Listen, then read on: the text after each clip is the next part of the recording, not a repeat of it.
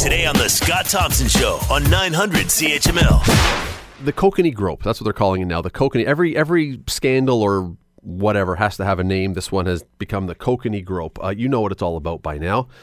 Prime Minister Justin Trudeau back in 2000 was in BC for a party, and in the wake of that party, a small newspaper out there printed an editorial in which the female reporter who had been representing that paper and the National Post said that the not yet in politics, he wasn't then in politics, but that the son of Prime Minister Trudeau once upon a time had touched her, had groped her, I don't think the word grope was in there, but touched her in a way that was uncomfortable. It has now come back to light and has now been picked up by the international press and is getting seemingly more and more steam. After initially saying that he had remembered no, this was his word, negative interactions, the Prime Minister yesterday said, well, he and the reporter may have just had a different experience. And he also acknowledged that he had apologized to her way back then. It's a tangled little web that's getting more tangled. Michael Taube is a Troy Media syndicated columnist, a Washington Times contributor. He joins us now. Michael, how are you today? I'm good, Scott. How are you? I'm good. Maybe, I don't know if that's too much of an overstatement, but it does seem like it's a bit of a tangled web that is getting more and more tangled here.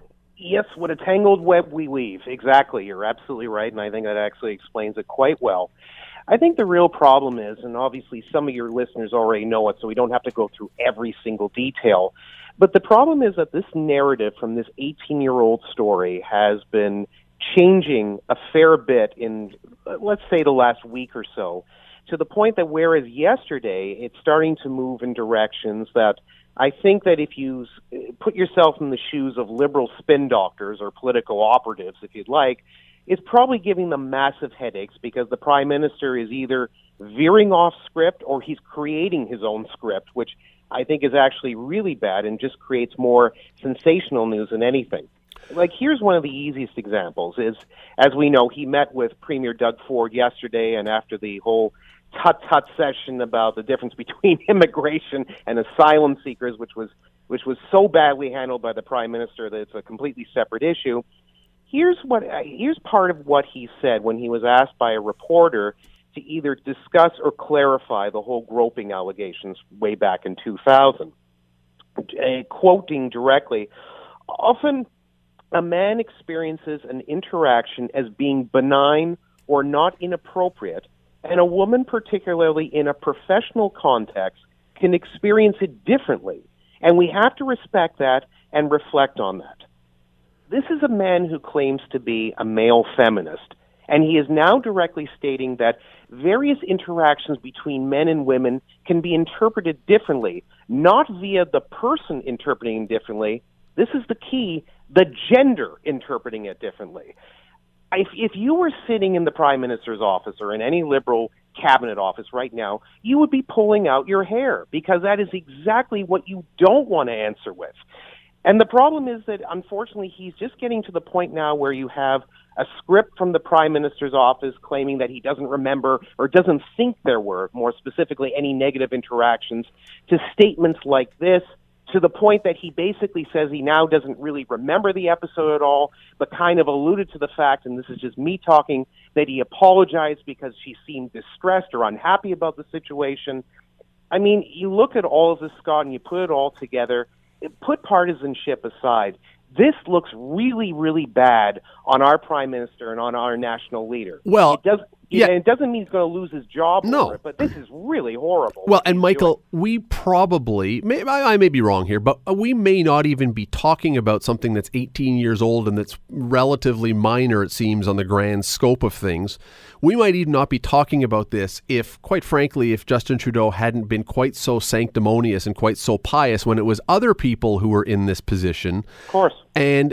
But when you make that kind of bed and lay that kind of foundation, and then it comes back on you, suddenly the rules aren't quite so clear. And that's where this thing, if he hadn't been quite so direct with all these other ones, this probably never even amounts to anything.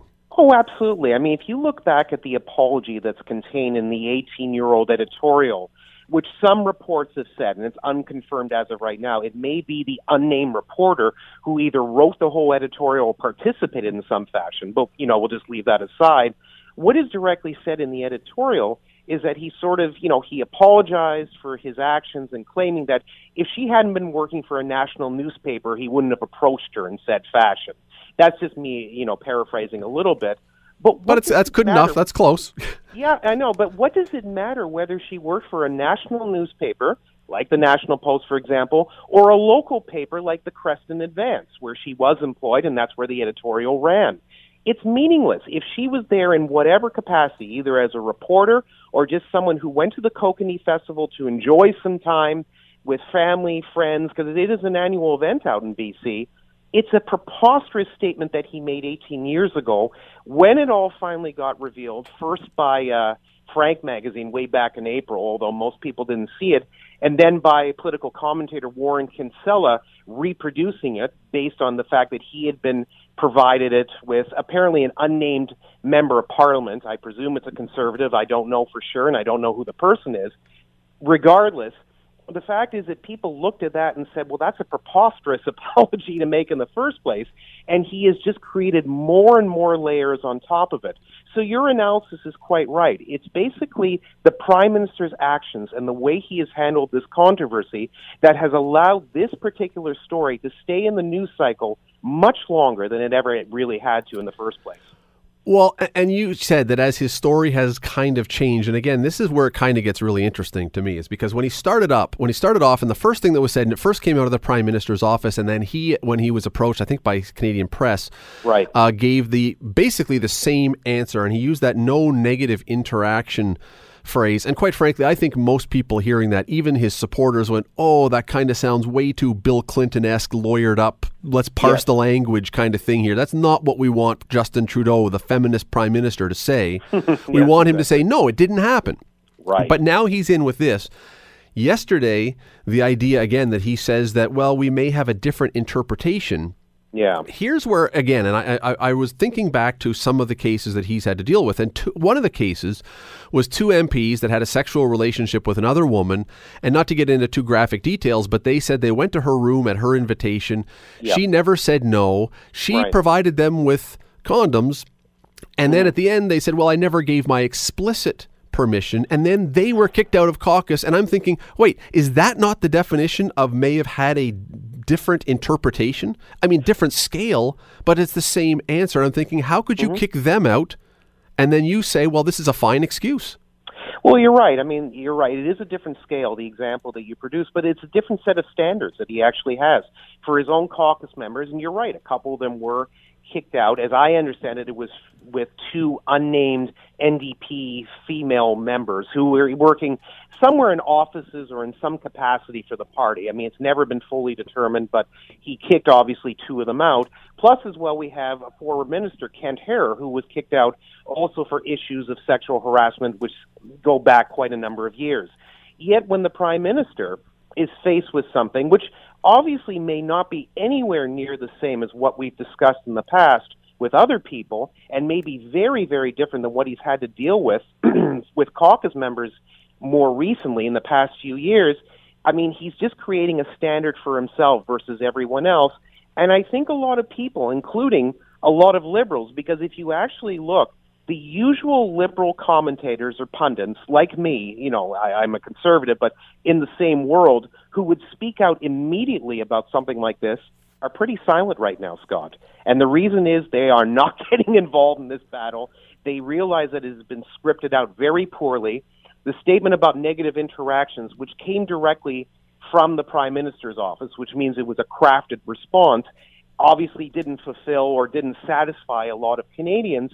And now, based on what he said at Queen's Park the other day, I think he's just making it worse for himself. And while liberals would like this story to go away, it's not going to leave in a hurry. There's another concern here, quite frankly, and that is we can debate all day the Me Too movement and the pros and the cons and the benefits and the downsides of how that has been carried out and how that's gone forward. However, I think that most people would argue the general concept is it's a good thing that women are hopefully being able to feel safer and that men are being called this. So generally, that's fine. But now you have a prime minister, again, maybe different levels, but is providing future excuses for people to say, well, yeah, but if this happens, use this excuse. If this happens, well, this is the excuse that you're allowed to use. I think it has an effect of undoing some of the things that we've seen as benefits. Yeah, I agree. You're absolutely right. And look, it would have been easier if he had come out right at the very front and said something, I don't know, I'm just coming up at the top of my head, something very easygoing like, my interaction with this woman, whoever she is, was poorly thought out. It was handled improperly. I apologized to her at the time. I'm very sorry. I learned an important lesson from it, and I moved on, and I did better, or something to that effect. I think that would have stopped the story for the most part. Sure, the opposition parties would have continued to grumble and try to score a few points here and there, but it wouldn't have had the impact that it's had, shall we say, the last few weeks when the international press started to capture it and more Canadian publications started to report on it, especially during the Canada Day long weekend, when they realized that a lot of these things that they either didn't want to discuss or preferred not to get into in their stories, and that can be in obviously print, radio, or TV, they finally realized, you know what, everyone else is moving ahead. We've got to start doing the same thing too. And now they're finding that this story is just all over the place. And you're right, it's just a long circle. We can go over this many, many times. The end result is that Justin Trudeau has handled this about as miserably as anything he has done as Prime Minister. And even his own handlers are remaining quiet, which means that I think they're just hoping to God that this story somehow disappears. But if Trudeau continues to change the narrative, even adjust it just a little bit, it's not going anywhere. And in fact, if anything, the opposition parties will ramp up their attacks on the Prime Minister because they've got him backed into a corner very easily. And even if this unnamed female reporter never reveals her identity, and right now it appears she doesn't want to, and that's perfectly fine, Justin Trudeau is going to get caught up in the web that he basically created for a good reason, obviously, because the Me Too movement, as you said, has a lot of positive benefits, but now he's getting caught up in something because he's just, whether he's telling the truth or not, it's a sort of a he said, she said scenario. He just doesn't look good, and it doesn't look good in general when you keep changing the story all the time. Michael, we know, we got just a couple of minutes left here, but we know history tells us that politicians occasionally find themselves in trouble, not just necessarily him, any politician of any political stripe. We know it happens. Yep. And so there is a chance, maybe a good chance, that somewhere down the road, one of Prime Minister Trudeau's Liberal MPs, members of caucus, whatever else, could find themselves in another situation where they have to be spoken to or something happens. Sure. What can he do anything about that now? Or is his credibility because of this put him in a spot where unless it's egregious, if it's something like some of the ones we've seen, does he have any credibility to do anything about that? Well, it's a bit of a catch-22. He has no choice. He has to get involved in it as the leader of the party, not just Prime Minister of the country. He leads his party caucus. He has to be involved. But his reputation is, right now anyway, is badly shattered because of what he's doing here with his own issue. So no matter what he does, if another, shall we say, Kent Hare-like incident comes up with another party member or, God forbid, another minister, he has to deal with it. People around him are going to have to deal with it. But the impact is not going to be anywhere near as strong as it was when, as opposition leader, he threw out two members of his party caucus who were accused of sexual harassment. So, yeah, I think you're absolutely right. His reputation is getting tarnished by the day because of this. So, irrespective of the fact that he may be faced with incidents like this again, it's not going to have the strength of impact as it would have before because his character, or his persona, if you like, isn't the same as it was, say, 2-3 weeks ago. And if it was someone across the aisle where normally a guy in his position with his feminist credentials could make hay with this politically, if he stands up now or someone from his party stands up to accuse a Conservative or an NDP of misbehavior, yep, all you're doing is basically putting out the welcome mat to say, fine, tee off on our Prime Minister. Yes, pretty much. And that's the problem that I think that a lot of liberal spin doctors right now have. The nature of a spin doctor, and I am one on the conservative side, so I know how it operates, is that you basically are confronted with an issue or a problem, and you have to make it go away, which means you have to basically use your intelligence, your wits, your experience, and whatnot, to just sort of magically change the story, adjust the narrative, and get rid of it as soon as possible. The problem is that what I'm seeing here is that the Prime Minister's office, which is full of spin doctors, and other Liberals are probably trying their best to do this, even though the excuses that they've made for the Prime Minister are really not that strong. They're just trying to do anything that kind of makes sense at this point.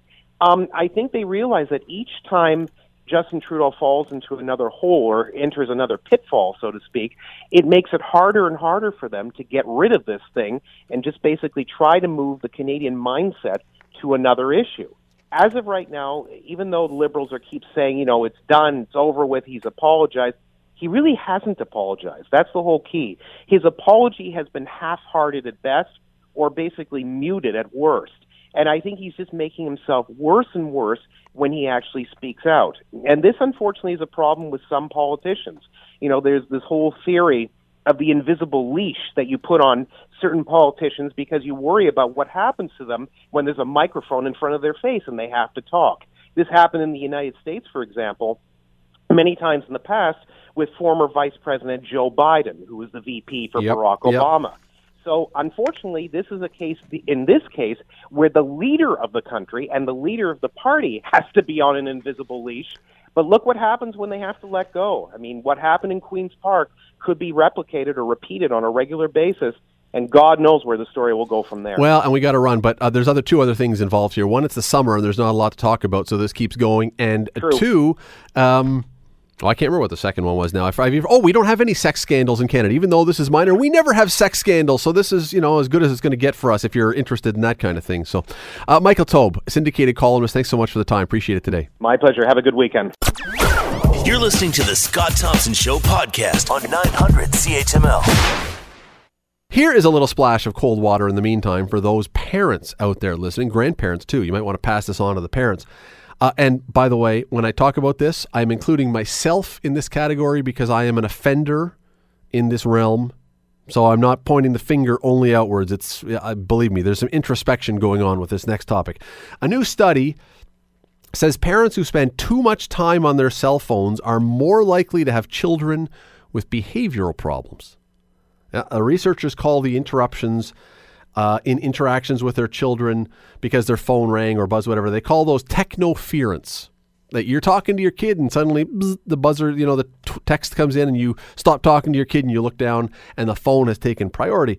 The more technoference there was, the study says, the more behavioral issues were reported. They went hand in hand. More of one, more of the other. Now, for some reason, the links were higher with mothers than with fathers. I'm not really sure why that is. I don't know if my next guest will know that, but regardless, the bigger question is, why is the link between, and maybe it's obvious, I don't know, but why the link between looking at your phone, paying attention to your phone, and your kids misbehaving? Dr. Richard Amaral is a retired psychologist who joins us now. Doctor, thanks for doing this today. Hey, you're welcome, Scott. And I was going to say, I'm still active, not retired. Not yet. Oh, pardon me. Okay. Registered. Registered. You know what? Autocorrect. I love autocorrect, isn't it? Usually autocorrect only ends up spelling dirty words when you write it in wrong, but today it was this one. I can understand that a parent modeling a behavior could lead to a child taking up that same behavior. That's something we've, I think, accepted for years and years and years, that if a parent shows one behavior, the kid will probably do that. Why would a child misbehave, though, because mom or dad is on the phone? Yeah, it's a great topic, and there's so many, I think, negative consequences to, overusing one's cell phone. But one of the thoughts I had regarding this specifically probably has to do with, the principles of learning. And one of the examples I could think of is oftentimes, like in grade schools, when a kid gets down to the principal's office and maybe the parents got to come in or parents get a call, a lot of times kids, that kind of behavior, that kind of attention from the parents can be reinforcing. It's a whole idea of negative attention is better than no attention at all. And when you apply that in the context of the cell phone use, you could see that, if the child is looking for attention from the parent, but the parent is just so distracted and focused on the telephone, then that means the child needs to sort of overact or needs to misbehave a little more in order to get that attention, because now there's a competition between the attention of the parent and the attention and the parents, focus on the phone. So the child's competing for that attention. It is, and I guess that's not really new, is it? I mean, the phone is a newer thing. The smartphone is a newer thing, but this would have been, we might have talked about this years ago if mom was talking on the phone or dad was watching TV or whatever you were doing. Is it really different, or is it just a different device? No, I think that's a good example, right? I remember myself, and I remember my mom often yelling with her friends because when she got on the phone, it seems that's when my brothers and I would misbehave the most. But I guess I know the story. It's true. Quiet! I'm on the phone. I see it with my own kids. But I think the difference here is that the cell phone is everywhere. Whereas back in the day, it was your parents were our parents were only connected by as long as the cord was. That's true. On that, on the touchtone or the rotary dial phone. But today, that cell phone is anywhere and everywhere. So if the parent says, let's go for a nice walk in the park, or let's go hang out at the park, or let's just go walk to the store, and they walk, and then the cell phone goes off, or the notification goes off. So suddenly, the child now is competing with, in different environments. And not just that. You can't escape. You can't escape. You can't escape. That's right. It's everywhere. And secondly is that what gets a parent's attention, and I'm guilty of this too, it's not so much a phone conversation, but it's that email, or it's that from a text message. You're right. Or it's, or it's someone responding to an ad you put on and you want to reply to it right away. What is shocking to me about this, and not so much, I guess, the misbehavior because of the points you just made. It makes sense why a child would react, especially a younger child. I'm going to outdo whatever your attention is to the phone. I'm going to be bigger than that, so you have to pay attention to me. But what I was shocked at looking at this study is that only 40% of mothers and 32% of fathers in the study reported having any kind of what they would describe as a phone addiction. I bet you that if you followed them, that number is double or triple in some cases almost. Right. That's right. And I think, I think it's, in terms of the word, being addiction, being attached to the phone, there's still more research that needs to be done, but I do know that the United Nations, for example, they're now considering gaming disorder, or so already now we're focusing on the sort of the digital addictions, and it'll only be a few more years before they include cell phone use onto that. But you're right, it's underreported. I mean, I think a lot of people just don't know the criteria. Could that be part of the problem, Doctor? Could that be part of the problem that so many people don't even realize how much they're doing it, which probably goes to how much they really are doing it? That's right. It's just sort of second, I guess not even second nature. It's just part of, we lose track. I think the last statistic I heard was something about 300. We look at our phone over 300 times per day, and then that's just a staggering number, considering that we're only awake maybe 12 or 13 hours a day. I suppose the simple answer is simply to put your phone down, although harder said than done. Well, I think there are a few things you can do. I think number one is, putting the phone down and shutting off notifications. We get notified when we have maybe someone is written on a Facebook feed or Twitter thing or an Instagram or whatever, and as well as text messages. Well, you can sort of mute those things. Oh, but you know that when you just said that, there are people who broke into a cold sweat at the thought that I will be out of contact with somebody. That text that's going to come in that will change my life forever. I'm going to miss it for 5 minutes, and I'm as guilty as the next person. Believe me, I'm not poking fun at anyone else because I'm the same way. No, we've become Pavlovian almost with that ding. That's right. That's a great reference. Is the dog and the ding. But these companies that create a lot of these social media platforms, they hire a lot of psychologists. They look at, what are the kinds of colors that people respond best to. And when they pick up their device and log into our website, where should we place the notifications about how many people liked a comment they said? Should it be in the upper right-hand corner, in the lower left-hand corner? All these things like that are all strategically placed because they really want us to stay on their platform. Your colleagues have all jumped to the dark side. That's right. I'm afraid so. Dr. Richard Amaral, registered, not retired psychologist. Although someday, you may have time to spend more time on your phone down the road. Who knows? That's right. Doctor, really appreciate the time today. Thanks for doing this. Hey, you're welcome, Scott. Thank you. You're listening to the Scott Thompson Show podcast on 900 CHML. If you watch Netflix, and who doesn't watch Netflix? I don't think I know anybody now who doesn't have Netflix. Not many, anyway. If you watch Netflix, you have my next guest to thank, in part anyway, for your viewing experience. He's not the developer of the country. He doesn't direct movies. However, he helped develop the software and the equipment and the ways so you can watch your shows on Netflix seamlessly and without glitches and stalls and annoying pauses, which we all know when we watch something on our computer and things get slow, it drives us bananas. Tim Brecht is an associate professor of computer science at the University of Waterloo. He joins me now. Dr. Brecht, thanks for doing this today. Oh, well, thanks for having me. I was watching, so there's this show on Netflix now that I've gotten into. It's a French show, doesn't really matter. It's called The Forest. Anyway, I'm watching The Forest last night, and I'm thinking as I knew you were coming on today, I have you, partially anyway, to thank for the fact that I can watch this and not drive myself nuts with constant delays and stalls and freezing. So that's got to be a cool thing when people are watching and you go, yeah, you know what? I had something to do with the fact that this has taken off and become such a big deal. Yeah, it's pretty exciting to see the research that we've done put into practice and being used by millions of people all over the world. So let's, as much as we can in non-computer terms, because not all of us speak computer.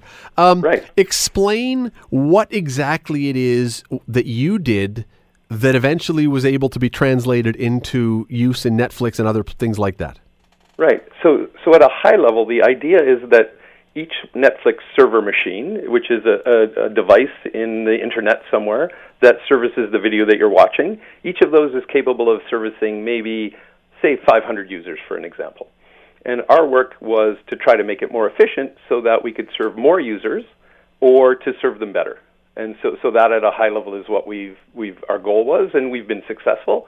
And to kind of give you a sense of the technology behind it, what we were able to recognize is that each of the requests coming in from these 500 different users would be for a small piece of data. And those small pieces of data were getting interleaved, and that made things slow. So an analogy that you could think of is, imagine going to the grocery store and buying food for one day. Over the course of the week, lots of time is spent driving back and forth.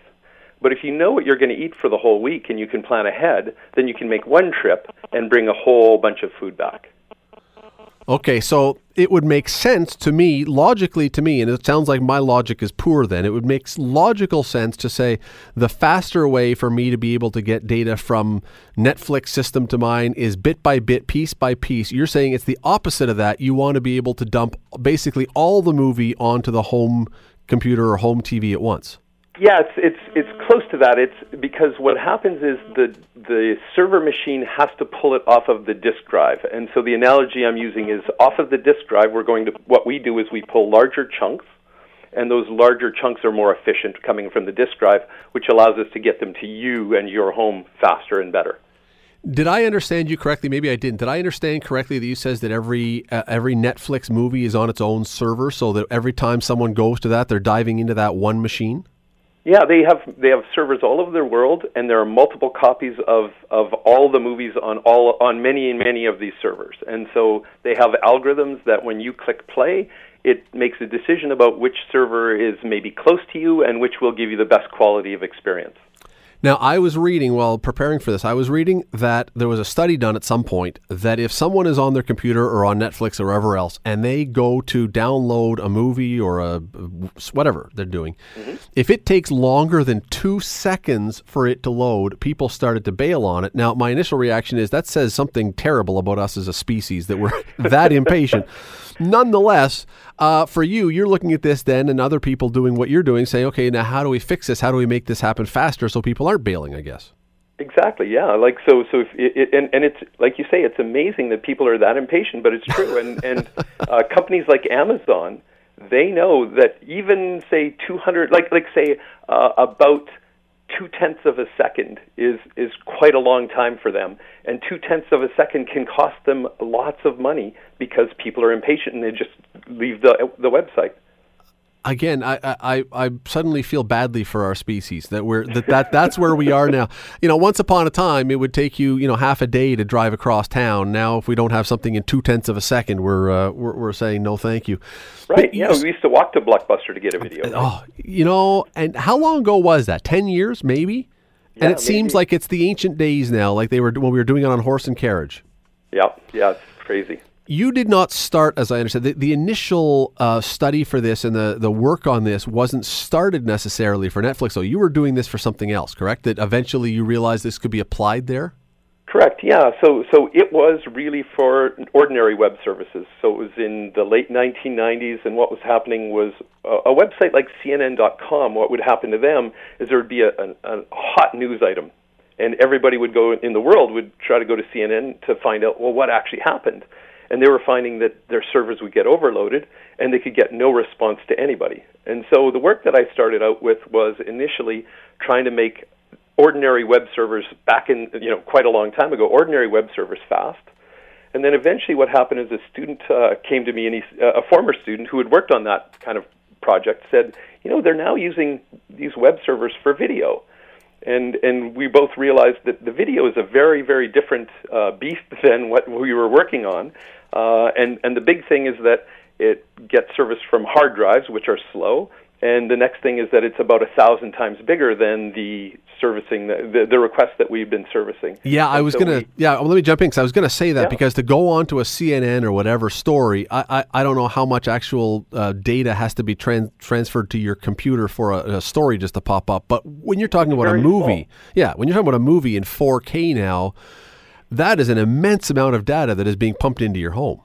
Correct. And so our insight was first, wait, all the work that we and others have been doing to make web services faster hadn't really concentrated on that kind of workload, on that kind of requests. And so we decided to look into that, and we discovered that, wow, the web servers, including ours, a version that we had built, don't do very well on that kind of requests. And so then we embarked on a quest to try to figure out why and to improve that, and then eventually that led us to contact Netflix and see if it could be applied in their space. Would it be a fair guess that along the way there probably were a lot of other, not just you, but there were a lot of other people looking at this saying, how do we do this? And clearly you can't upgrade all the infrastructure that people have. We can't make the wires going into our homes or the Wi-Fi or anything else much gigantically bigger. So there must have been other people though trying to solve this similar problem. Right. So what originally happened was that people actually designed very fancy protocols for, this is the way the machines talk to each other, for your client's device, the device that you would watch the video on, and a server device. So both of these end pieces had to run this fancy software. And at some point, the industry decided that's too much work and it doesn't work very well, and they kind of threw that away and said, hey, wait, why don't we try these web servers, which are prevalent and easy to run, and we'll just build a slightly smarter client. And so the whole industry moved very quickly in that direction. So just so I understand, when you're doing this now, when you're having to move huge amounts of data into a home TV or a home box or whatever else to be able to watch, most people, I think, today understand like a zip file where it's a bigger file that gets reduced down so it can be sent over an email or whatever. Is it that kind of thing? Does it reduce the amount somehow and then it expands again when it gets to your home computer, or how does it work? Right. So all of the data that you will get sent will be compressed as much as it can, and it gets decompressed. But that wasn't really sort of the work that we did. It was really around trying to make it more efficient to service a whole bunch of people at the same time. And the insight was really for us that instead of asking for these smaller chunks, we realized that what was happening is that every user kind of watches most of the video from the start to the end. And so if we could predict ahead of time what the user was going to be looking for and watching, which was pretty easy if you're watching a TV show, after the first 5 minutes, you're probably going to watch the next 5 minutes, we could do what's called prefetching. So we would go ahead and we'd say, look, they didn't ask for this yet, but let's get it because they're probably going to use it. So the analogy would be, so if you go to the grocery store, if you don't know what you're going to have the next day, you can't buy the next day's groceries. But if you kind of know what you're going to have the next day, or you can predict what you're going to have the next day, you can buy 2 days' worth of groceries, and you don't have to go back to the store again. It's just more efficient. You mentioned Amazon. You mentioned some others. Do others use this same technology or similar technology, or is this kind of unique to Netflix? I'm guessing that it's fairly unique to Netflix because it hasn't been sort of it's relatively new ideas, and so I'm guessing that it hasn't spread that much, and it's predominantly for video. I think it would work for other large files, but as far as I know, they're the main ones who are using this. But it could be used by many others. Yeah, because I can tell you that I've rarely, if ever, had any glitches with Netflix, but I go on YouTube, for example, and it freezes up. It slows down, it catches a little bit every once in a while. It doesn't seem like it's the same thing. Yeah, no, Netflix is very good about, like, I was very impressed. They have many what they call quality of experience metrics. So they'll watch to see from the time you press play till you get your first video, how long does that take? How often does it stall? How often do you have to lower the bit rate or increase the bit rate? What quality of video are you watching, and is that consistently a high level of quality? So they spend a lot of time and energy monitoring and making sure that you get a good quality of experience. Tim Breck, Associate Professor of Computer Science at the University of Waterloo. There you go. So when you watch Netflix tonight, and we know you will, everyone listening can say, look, it was a Canadian idea, Canadian brain power that actually made this not drive us nuts. We can watch this seamlessly and feel good about it. And that's who you were just hearing right there, whose idea it was. Tim Breck, thanks for doing this. Really appreciate it. Thanks for having me.